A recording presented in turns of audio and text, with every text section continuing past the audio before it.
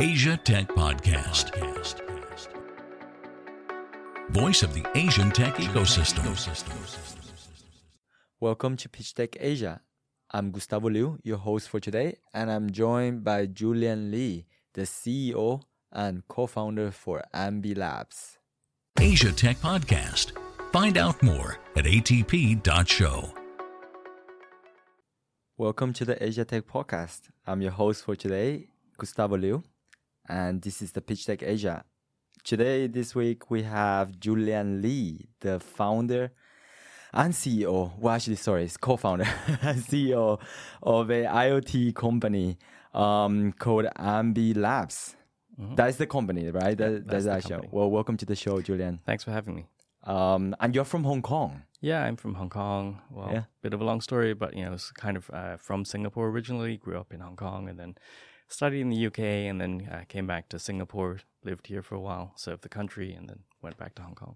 And Hong Kong, obviously, is one of the most vibrant financial hubs, right? Mm-hmm. To do startups over there and work on it, because Ambi Lab is sort of a later, more mature startup. Mm-hmm. You guys created since 2012. Was that when it was formed?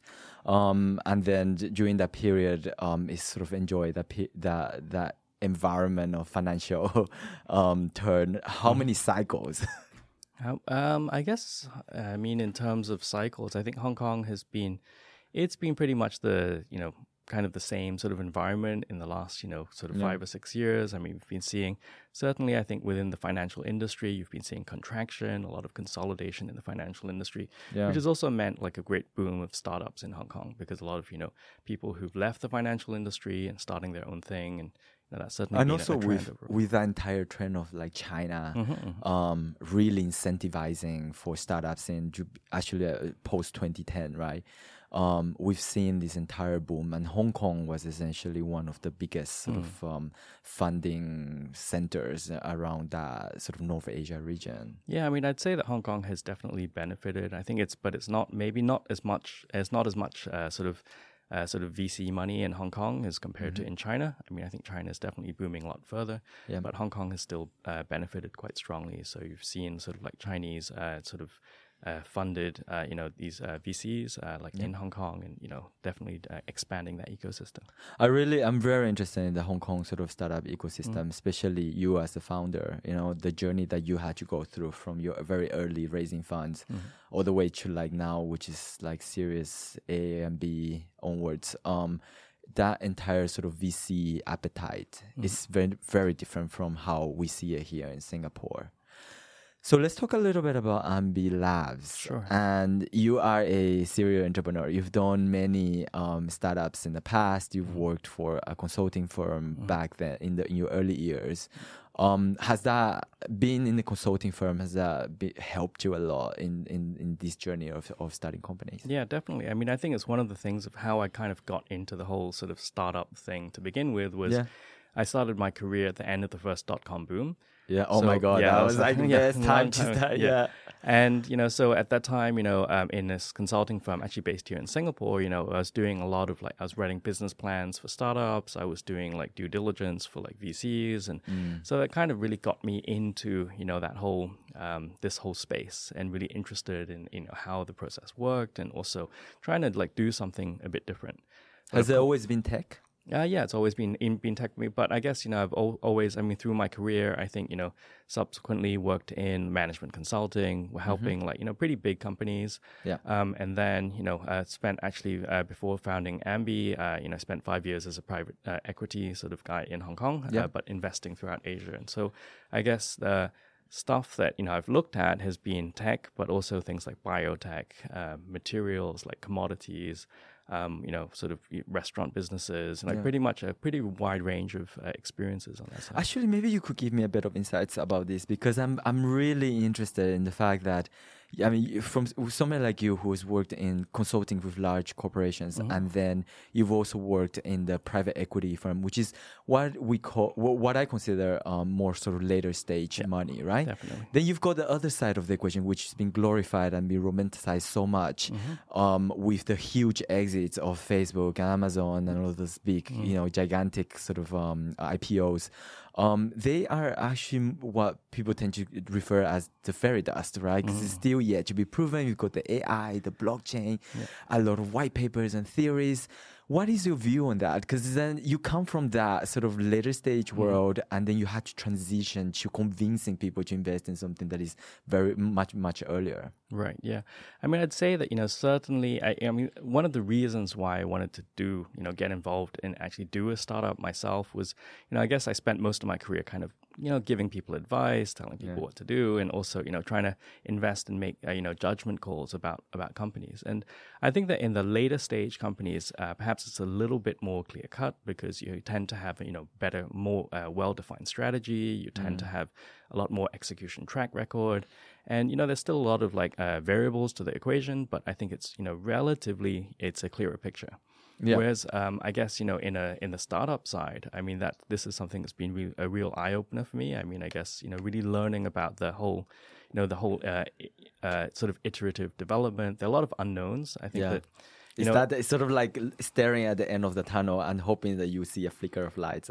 Yeah, I mean, I guess sometimes, and the whole sort of entrepreneur roller coaster. That's something you definitely feel a lot. The grind, the grind, and I think it's definitely been. I think a lot of I'd say that now compared to maybe in the past, in when I was in the PE space, if we spoke to sort of earlier stage companies at all. I was perhaps less understanding of their journey. I didn't really understand how hard it is as it's sort of a younger company. But also, I think as a private, I've always been in the private bank side, and from the finance perspective, you are conditioned to look at certain numbers, certain figures, and you want to find patterns where those things match. Now, when you cross over to the startup world, none of that actually matters because every financial projections or the valuation, I mean, not so much for Ambi Labs, more for like very early stage companies in your earlier years. A lot of that is just projections. It's as good as writing sci-fi. And so you have to be able to convince the investor that this is what you're going to execute, isn't it? And especially with Ambi Labs per se, because that journey that you had to go through, did it take for you to rethink the way that you used to do as a private equity and as well as a consultant for large corporations? Yeah, I mean, I think I definitely did. I guess, certainly as I used to work as a strategy consultant. So, I mean, certainly I think that some things I did, benefit from and were very applicable to, the startup space. So I think, in terms of like really trying to understand the problem, really trying to, sort of develop a strategy and a plan that really was, had long-term potential. I mean, these are definitely skills that were very useful. Yeah, absolutely. But I guess, I think comparatively, I think you do realize that in a startup, in a especially younger stage startup, I think, execution really, really matters a lot. 99% perspiration, right? Yeah. Ideas are cheap. There's a lot of ideas. Definitely. I think that even, if you have like a really well put together strategy, I guess in a larger corporation or later stage company, I think that you can sort of work to your plan a little bit better. Yeah. But I think in a very young startup, sometimes you have to be a lot more sort of tactical, a lot more you just grab the opportunities that come by. Well, you have to have the hunger. Yeah. But I think also it's like, if you created the, perfect strategy, but it's something that, may make a lot of sense, but is relatively hard to action because of maybe, certain opportunities or certain connections. Sometimes, for example, I mean, they've, been talking to large corporates for, a long time now. But I think that sometimes, some of these large corporates, they are certainly interested. We get a lot of meetings with them, but it can be a very long process. And as a startup, you can't, wait to execute your ideal strategy. You just have to grab what comes along as well. Because for every day you're waiting, I mean, they can afford to do all that DD. They can afford to really, time is on their side. They've got money on their side. For a startup, time is of the essence. Yeah. You either run out of money or you run out of the time. Yeah. And like they say, right, a CEO and a founder should never stop raising. And raising is not just about money. It's also about, raising interest, raising customers, raising capital. And in your case, especially for coming into a space which is so tech, not just on the software side, but it's the hardware and software sort of integration, right? Yeah. and then you have to convince people there's AI in it, and how does that work, right? Yeah. Which I'm super excited to jump into it.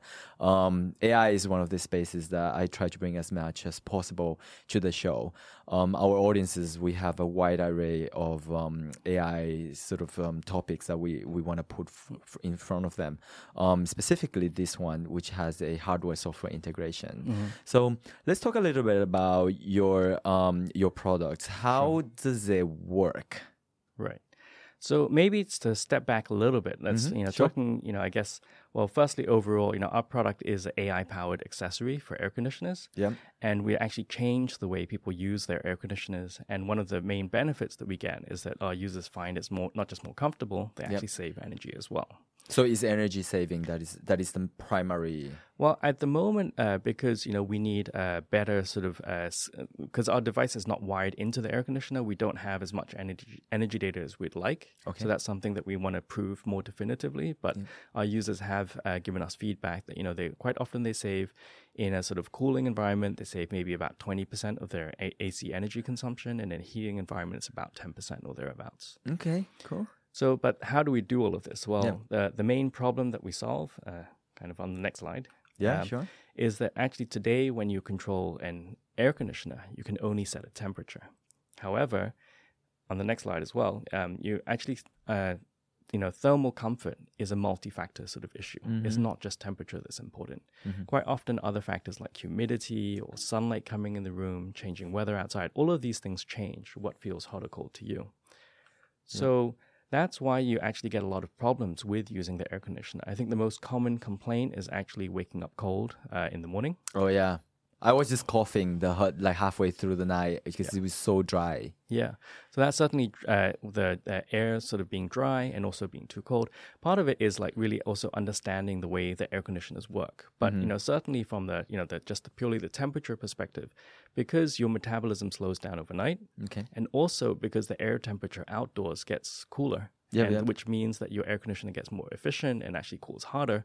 It's kind of a double whammy. So you need it to be less cold, but actually it gets more cold. And that's why everyone wakes up too cold in the morning. Yeah. So that's one of those things where, that's, one issue. Another common issue is, like, let's say changing weather, if there's a seasonality aspect or if there's a thunderstorm coming outside, that actually means that, suddenly you're comfortable 1 minute and next minute you're like kind of too cold in your room. Well, in Singapore, I think that the temperature does vary day and night, but night as a whole is sort of like still okay, right?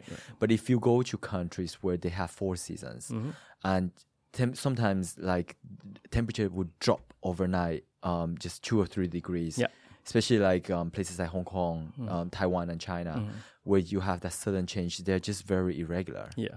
So that's why it's like a lot of people do kind of struggle a little bit with controlling their air conditioners. And it's not just about comfort. If you have the air conditioner on and you're feeling cold, then you're just wasting energy. Oh, absolutely, yeah. So the way that our system works is that, we kind of combine the sensor data from our device, and we also pull in, sorry, just back to the previous slide a second. Yeah. So we also pull in like sort of weather data from the internet, and we combine that with a comfort scale on our app. So through the app or through like a voice assistant like Google, Google Assistant or Amazon Alexa, you can just tell us if you feel, hot, cold, or comfortable. And as you give us that feedback, we use machine learning to kind of understand how these different factors affect your comfort. So over time, the machine actually learns that what would be the best sort of temperature for you as a person. Yes. Okay. So and then on the next slide, so we actually our model kind of there's 2 parts. So this first part, which I just kind of mentioned, is learning about what is comfortable to you. It's a very personalized experience, and also it's not static. Over time it will evolve as the seasons change, as you mentioned just now. The second model we have actually learns about how your air conditioner works, because the same model air conditioner in a big room or small room or different layouts, actually the performance can be very different.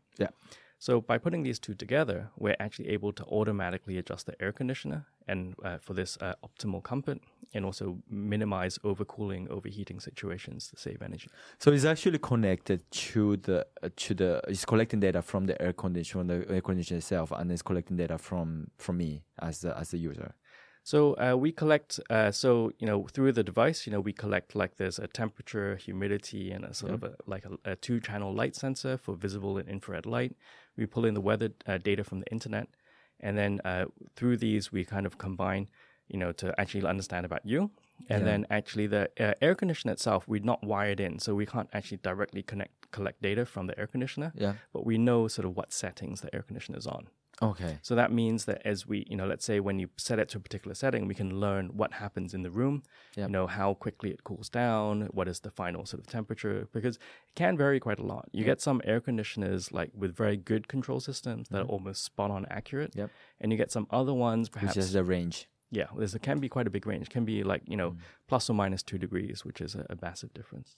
So can we just show it's very cute. Where would it sit in the house? So this, because there's sensors in here, we do recommend that the users put it kind of close to where they are in the room. So you do need one for each room. Mm-hmm. So let's say in the bedroom, we'd suggest you put it on your bedside table. So it's kind of collecting the temperature close to you, because actually in a room it's not consistent temperatures throughout the room, right? There are pockets of warm and cold. Yep. So in the living room, it'd probably be close to kind of the sofa or something like that. And then you mentioned that all of the information that is collected across all of the different devices, and you as the user, is that something that I can track it on the phone, or would there be any sort of display that would show me some stats that will help me make better decisions?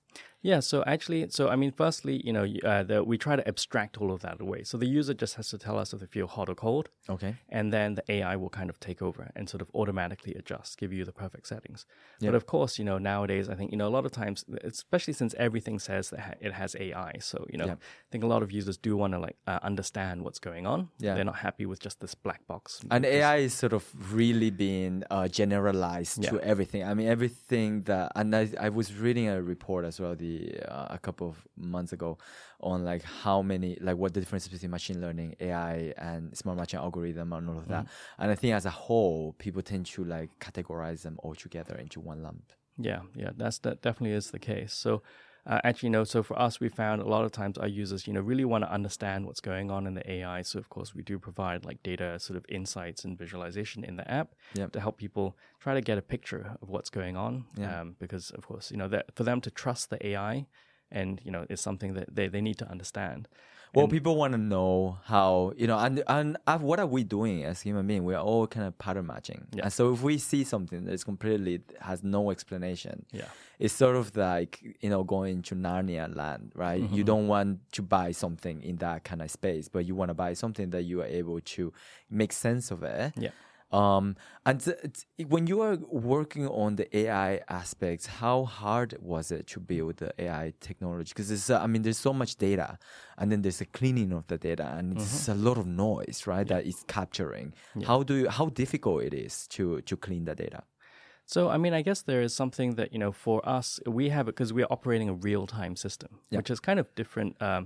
It means that, we're always collecting new data, we're always retraining the models, and that actually means there's a lot of maintenance and overhead involved. Firstly, as we mentioned, sort of cleaning the data, but also we need to track and make sure that new data being introduced doesn't, make the performance worse. It wouldn't throw it out because it's garbage in, garbage out, right? It's essentially, you don't want information that wasn't meant to be there and sort of throws everything out. Yeah, or certainly, let's say, as you're saying, because, machine learning is all kind of pattern matching. So, let's say if we suddenly have a big growth of heating users, we got to make sure that doesn't negatively affect the cooling users, for example. Or if you had a guest that suddenly likes 28 degrees, at night, and then you're used to it. And when you move back in, especially in situations where you rent it out for Airbnb, that could be a bit tricky, right? Well, for that case, we do create individual profiles. So if that was the case, and that, if the user wanted to, grant access to, a guest user, that certainly can be done and will be a separated profile. Oh, it's sort of like how Netflix is doing, you can separately create a profile and just that user. So in the future, every guest that comes in, you could completely sort of customize it for each one. Fantastic. So right now, the product has been used widely across different parts of the world. Mm-hmm. Where is it mainly, the more popular regions? So I think overall, because we ran a couple of Kickstarter campaigns, that and with the sort of global reach of Kickstarter, it means we do have users in quite a few countries, about 70 countries right now, I'd say. Wow. But we do have key pockets, and certainly Hong Kong being kind of our home market, and having, kind of wider awareness. That's, definitely a concentration there. And then other markets with a concentration would be sort of Singapore, Thailand, US, and Japan. When did you do the crowdfunding? We actually did 2 Kickstarters. So this is actually our second generation device. The first one we did in 2014. Yeah. And then the second one we did last year. What was the difference between the first generation and the second generation? So it was mainly to do with kind of like some of the industrial design, the aesthetic appeal. I mean, the sort of functionality, because, the hardware is... it's, certainly there's the sensors and there's, the Wi-Fi and all of those sort of things. But the aesthetics is just as important. Yes. So certainly, and that's one of been a very big difference, I'd say, in terms of our sort of uptake for the second generation has been this refined sort of industrial design, especially because for our product, we're not like the typical sort of more techie smart home product. Okay. So actually, we've been quite fortunate that because of our sort of AI model and its, the simplicity of how it works, it's been attractive not just to your typical sort of males, sort of smart home enthusiasts, but we've also had quite a lot of, female users as well. Oh, I can say, and I can totally see. I mean, not just female, but like more sort of the younger generation where it's very slick, right? And we are in a period. Not entirely new, but it's been a movement of this entire minimalism type of lifestyle. And I certainly subscribe a lot to that. My house is absolutely nothing. And if I'm going to put anything in it, it will have to be something that carries that sort of minimalism, slickness, that kind of feel, right? Was that something that went through your mind when you guys were designing it? Yeah, definitely. Because I think partly it's also because of the way the device works. You need to have the sensors exposed. You can't hide this device away.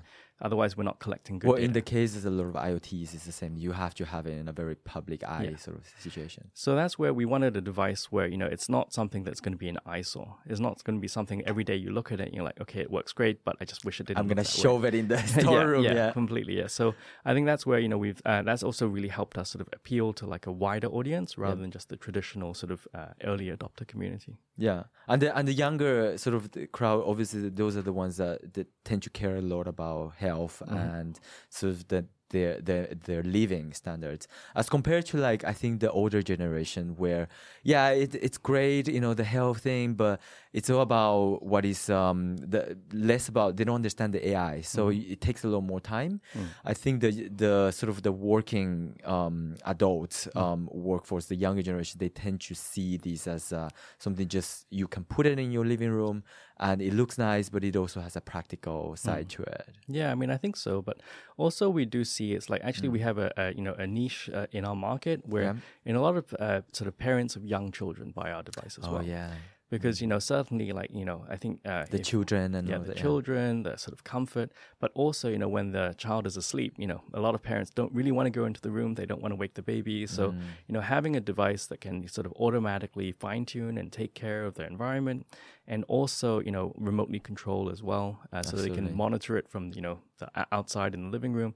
These are all things that are attractive to that segment of users. I actually want to pick your brain a little bit on your experience of doing a Kickstarter, especially your early, because they say that, it's literally a movement. You have to create that excitement and all that sort of hype, and then when you launch it, like you want to make sure that all of those people that you've been working on rushes in and place their first order. Was that the same experience for you? Yeah, I mean, I definitely think so.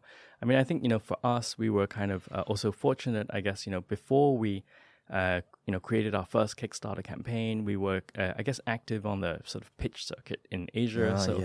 We actually meant that people were starting to become aware of us, and we also created like a mailing list so that, kind of keeping in touch. So it actually meant that, when we launched the first Kickstarter, we already had a pool of people, who to actually like kind of drive the initial momentum. And then I think from there, things just, they do grow on the platform. How was the experience like? It was for very hectic. You as a co-founder. It was definitely interesting, very hectic. There's a lot going on, and always trying to kind of iterate and tweak, on the fly. You have that sort of 40-day period where you're trying to like push every day, and every day come up with new ideas of how we can, get the word out further. And make videos and raise concerns. How much of that? Because obviously I know that Ambi, you mentioned before, there's some eco space on it. It's the whole purpose isn't just about controlling the air temperature, but it also saves energy. And so that when you're in that space, I think is where you pass beyond sort of the focus on just purely making money, but also about that social entrepreneurship and how you can be more efficient in terms of cost as well as friendly to the environment. Yeah, I mean, I think that's something that, we do definitely, look at quite seriously. Yeah. And I think that that's something, since then, we are actually right now in discussions with some utilities around the world to actually, I guess that, with the utilities, they are looking at ways to, of course, they want to, sell more energy, but they also I think they're very sensitive to the concerns of the consumer about, being more energy efficient nowadays. I think these eco concerns about kind of global warming and, pollution and that sort of thing has meant that we have a much more sort of eco-responsible consumer today. And you want to have that as a brand, and your box is green, right? Yeah. And you want to show that it is down to the core of the vision of the organization to not just about profitability, but it's about how are you better off to your consumers, and how you're helping your consumers to have a more sort of along in the same vision. Because your first customers, they always say, are your visionaries, and so are your investors. So to be able to translate all of that in the packaging, it's something that I guess the digital world find it a little bit harder as compared to something that you can touch and feel. Yeah, I mean, that's certainly, aspects, of our packaging. I mean, I think even, of course, there's the eco element, there's the branding side as well. But I think, definitely at a core value level, that's what we want to do as well. So there's certainly, we use sort of eco-friendly packaging materials. Like this is all like on the packaging, it's kind of bamboo paper and that sort of thing. It is? So Okay, I didn't know that. Yeah. So how did that come about? Well, I mean, it was just, I think as we were sort of looking at the packaging and looking at the sourcing, I mean, it was one of those things where we realized that we could, do it, it wouldn't add too much cost to actually do it in that way. Yep. And it was something that, we wanted to do, just as our own company value. So that's certainly a key part of what we're doing as well. And bamboo grows very fast, right? And that is one of the reasons why a lot of sort of paper manufacturers are looking at this space of how do you make bamboo, which is something really tough to transform into paper. But I've seen, especially out of China, a lot of tissue paper that is made out of bamboo because of that sort of ambience concern on bleaching and using white traditional forms of tissue paper. Yeah. I think these are all very, important things, I think, for the consumer overall. And I guess that's one of those things, I guess, as a core concept, the AI and reducing overcooling.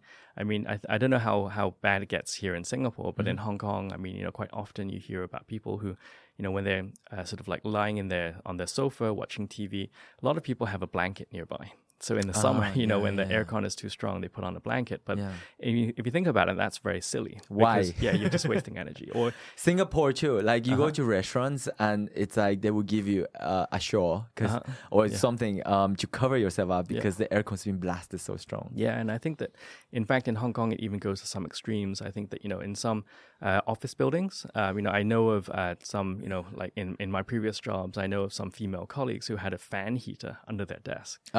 Because it gets too cold in the summer. And if you think about it, that's just, just a very, not uneco-friendly. It's just, doesn't make sense. Yeah. Actually, that brings me to another point, which is, does it, besides controlling sort of aircon, because in a lot of countries, I'm sure your customers, especially if you go through Kickstarters, they don't just come from temperatures where you only use aircon, you use heater as well. Does it, at this moment, does it integrate with heater? So we actually work with those air conditioning units, sort of split systems, but a lot of them nowadays are reverse cycle, they heat as well. Yeah.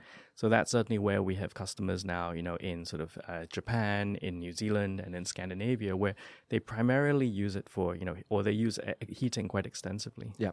And it's heating in a way sort of consume just as much electricity, if not more, in countries where a lot of snow.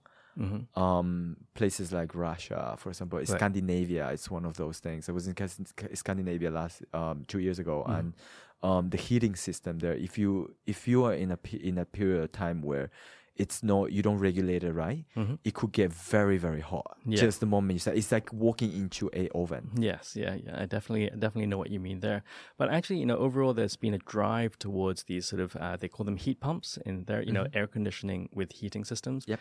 And actually, they found that heat pumps are actually more efficient than a lot of traditional heating. Oh yeah. Because like let's say if you use electrical heating, you create heat from electricity. Yep. But the way heat pump works is that it moves heat in from outside to in, and it can be very efficient in that way. So there's overall, I think, a drive in this market in that direction. Right. So is there? I've also seen that you've won a couple of awards in Hong Kong. Right. Was it just mainly in Hong Kong? Was it around Asia region? Actually, Hong Kong, Asia. I mean, I guess for us, if you so we. Some things, I guess, are not on our slide. Actually, back in 2014, we were here in Echelon, and we actually won the People's Choice Award there. Awesome. And then we did, we had some. You should put that. Yeah, definitely. But then you've got IoT Asia Singapore, so that is pretty big as well. Yeah, I guess, it's because, 2014, it means that, the older things kind of drop off at the end. We can't, really talk about them too much anymore. But yeah, so, and then we also have, I think recently, we're not moving away from more startup awards to more design awards. So like last year, at Computex in Taiwan, we won a D&I award for design. And this year there's the German Design Award and the Industrial Designer Society of America. So I think why we are looking at awards, I think part of it is that the consumer sort of confidence, because I think with this new category of products like AI incorporated products, I think consumers do it helps them kind of get rid of those hygiene factors where they're not sure how good your product is, does it really work. So I would say it doesn't matter how good your technology. You could have the most amazing technology, but when you deploy into the market and it gets rejected, right? Ultimately, the people that are judging you at those panels and are deciding whether they want to award you, they are consumers. They are seeing whether they want to use your product and whether it's something that is worthwhile pushing forward to the community. And with that in mind, what do you think separated you from competition, especially not just from the award aspect, but from other type of aircon controlling energy efficiency type of devices? Right. So I'd say the main thing is our sort of very sort of the comfort-centric focus and the AI component. So every other device out there today, whether it's an air conditioner, a Wi-Fi-based air conditioner, or even like other sort of smart air conditioner controllers, everything is purely temperature-focused. Yeah. So we're the only ones who are considering this multi-factor approach and then using AI to kind of solve that.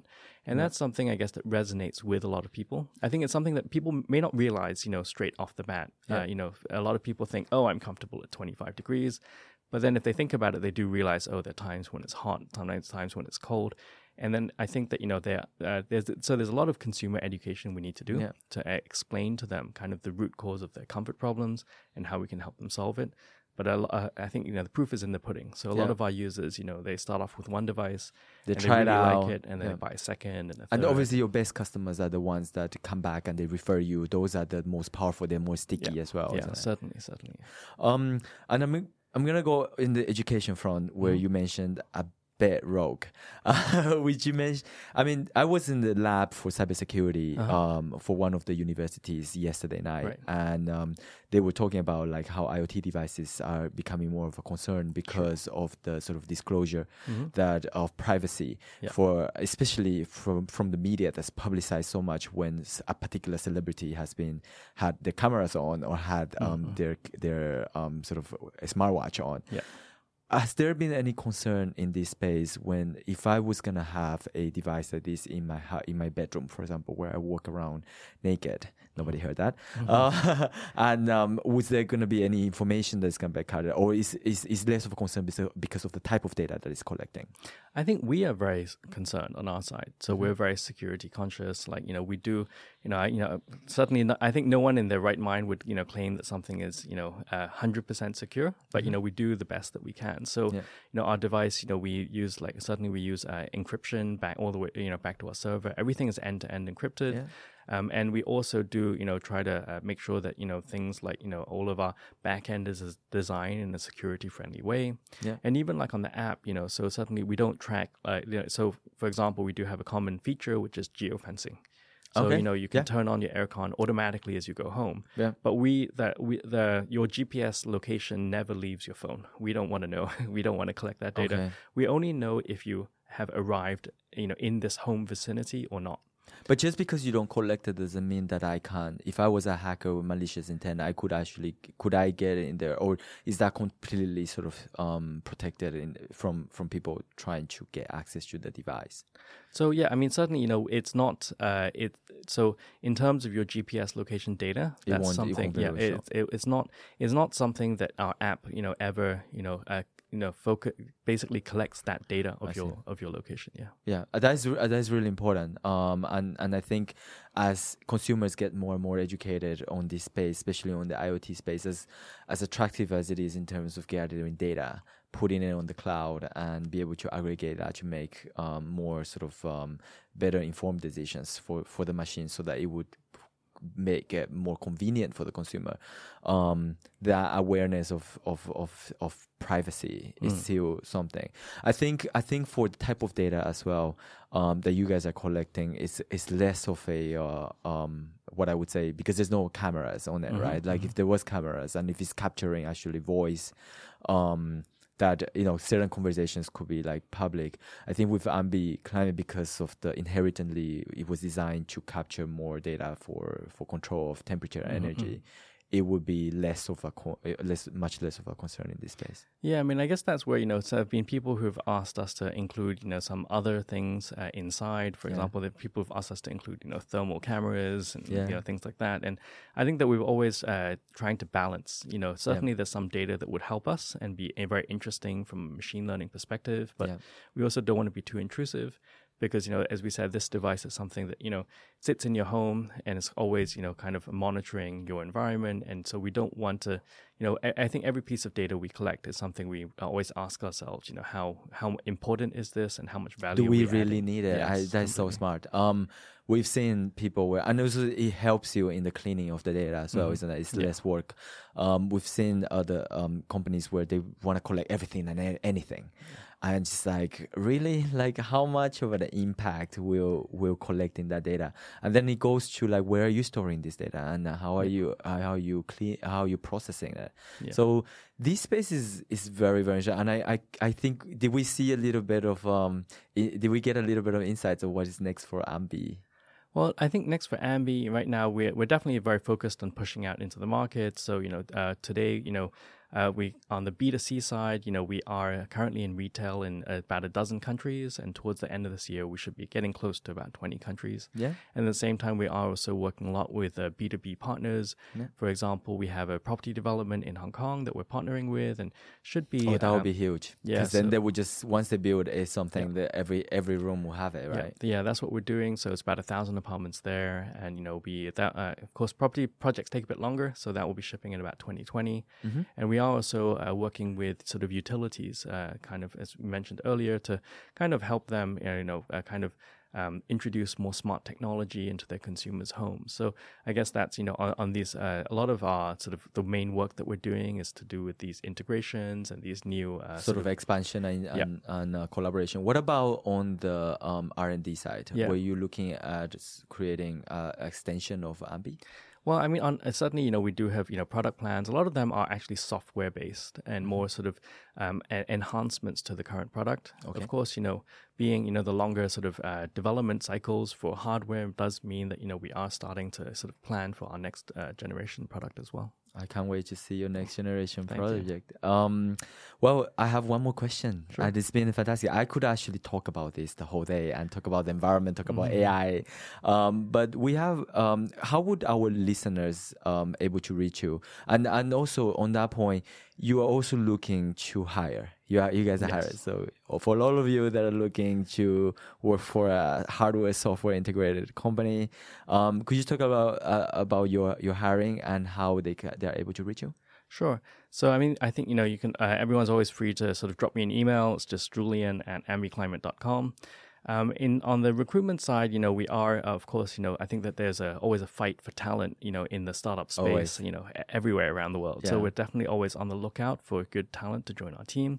I mean, and because I guess, I think the complexities of IoT or AI and IoT sort of startup does mean that we have quite a wide range of positions we're looking for, from, product to, developers to sort of like business operations. Engineers. There's a lot that we need. Then sales. Yes, certainly. Yeah. You need people to be traveling around, especially if you're dealing with 70 countries. Yeah. And where would they, any particular region, or you're looking at a global positions? I mean, at the moment, I think we're still mainly focused on sort of building up a lot of our core sort of teams in Hong Kong. Okay. But, over time, we will certainly start to expand and to look at, regional offices and the like as well. Fantastic. Well, it's been a total pleasure having you on the show, Julian. For me too. Thank you very much. And I look forward in your next trip to Singapore. Please let us know, and we'll see if we can come on the show and see how your progress goes towards. Definitely. Thanks for having me. Thank you for listening this week. We are really delighted to have Julian on the show from Ambi Labs. This is the Asia Tech Podcast, Pitch Tech Asia. I'm your host, Gustavo Liu. Thank you for listening. You've been listening to Asia Tech Podcast. Find out more at atp.show.